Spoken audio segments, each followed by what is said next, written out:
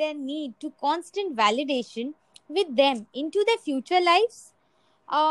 Maybe because employers are coming and saying we already raised a generation of young workers who cannot get through the day without an award or a reward. So, what do we do? How can we build that bridge to yet? Here are some things that we can do. First of all, we can praise wisely, not praising intelligence or talent that has failed. Don't do that anymore, but praising the process that kids engage in, their effort, their strategies, their focus, their perseverance, their improvement. This process praise creates kids who are hardy and resilient. Hello, everyone. I'm Pallavi Mukherjee along with. And I'm Manju Talwar. Today, we are going to talk about the power of believing that you can improve. The power of yet. I heard about a high school in Chicago where students had to pass a certain number of courses to graduate. And if they didn't pass a course, they got the grade not yet. And I thought that was fantastic because if you get a failing grade, you think, I am nothing, I am nowhere. But if you get the grade not yet, you understand that you are on a learning curve. It gives you a path into the future. What do you think, Pallavi?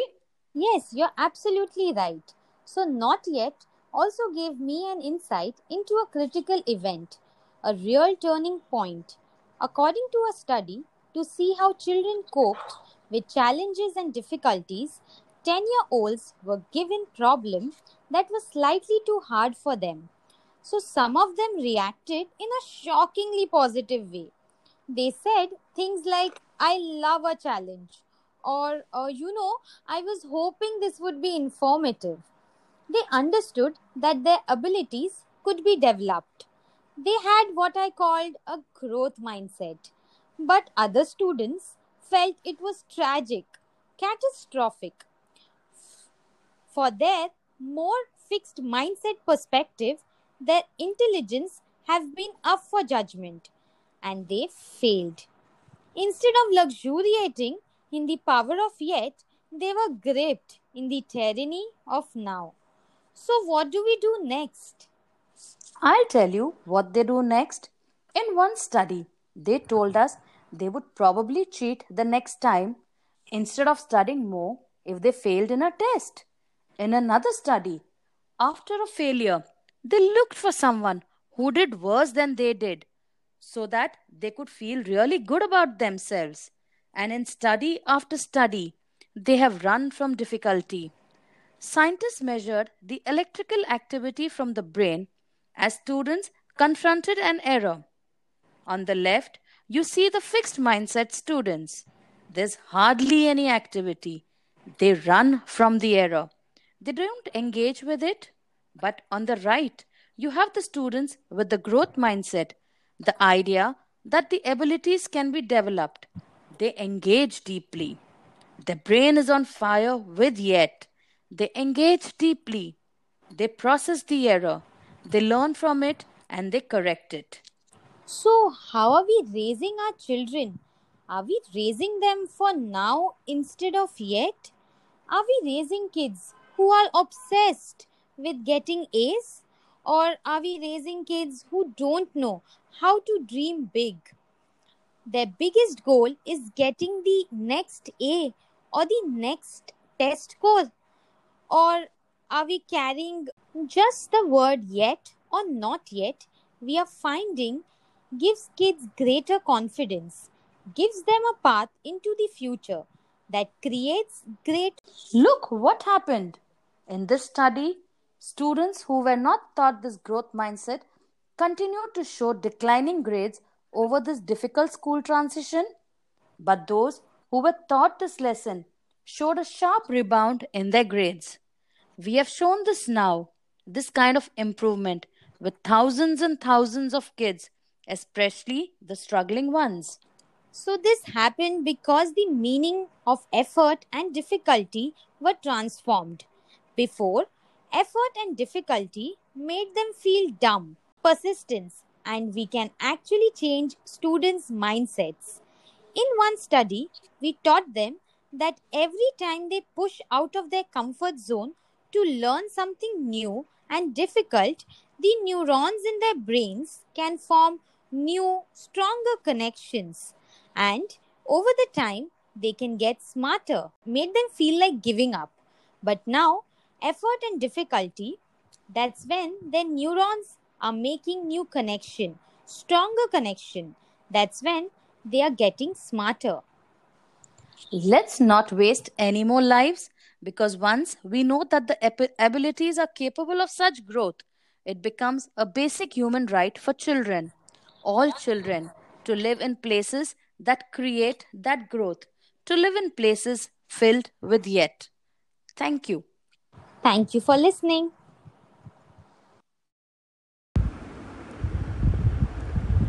Podcast for Students, Episode 1.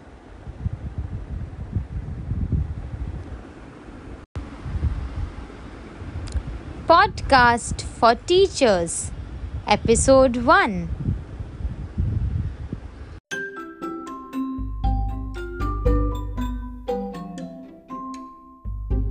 Welcome back to Umang Podcast.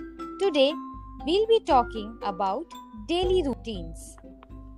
What is a daily routine? A daily routine is a set of activities that you do every day. For example, you brush your teeth, you have breakfast, or take a shower. When we talk about our daily routine, we use the simple present tense to do so. To talk about your routine, it is important that you prepare the vocabulary to do so. First, let's take a look at some important activities. Wake up, get up, brush your teeth, take a shower or take a bath, get dressed, have breakfast, read the newspaper, pack your bag. Can you think of some more? Take the bus, go to school or walk to school, have lunch, go home, watch TV, do my homework, read a book, go to play or meet my friends, have dinner, go to sleep. Excellent! So let us discuss your routine. Ramya, what is the very first thing you do when you wake up? The first thing I do when I wake up is I think about all the activities I have to do. So, what is your typical day like? Usually, my days are very busy with lots of activities. I get up at 6 in the morning because my school starts at 8 o'clock and then I start getting ready for school. How many times a day do you brush your teeth? I brush my teeth twice a day, once in the morning and once at bedtime. What do you have for breakfast? My mother makes breakfast. I eat toast and drink a glass of milk every day in the morning. At what time do you leave your home to go to school? I leave my home at 7:30 a.m. to go to school. And how do you go to school? I walk to school with my sister. When do you have lunch?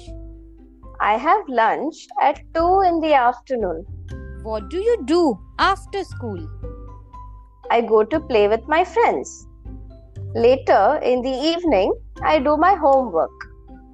On Tuesdays and Thursdays, I go to my tuition class after school. What are the two places outside your home where you go every day? I go to the park and the market every day. How do you like to relax in the evening? In the evening, I spend time with my little sister. I read books. I chat with my friends. And sometimes I also play games on the phone. When do you go to sleep? After I eat dinner, I brush my teeth and I go to sleep at 10 o'clock every night. Thank you, Ramya, for sharing your daily routine with us. So, in your routine, some things you do every day and some things only for some day. Yes, that's why when I talk about a particular day, I say on. Like on Sunday, I wake up late. That's right. And when we talk about a particular time, we say at. For example, I wake up at 6 a.m. But you can also talk about the part of the day, right? Yes, then I am talking about a part of the day. I say in, like I wake up at 6 in the morning. Only not for night. So odd. But we always say at night. Let us revise some of this vocabulary.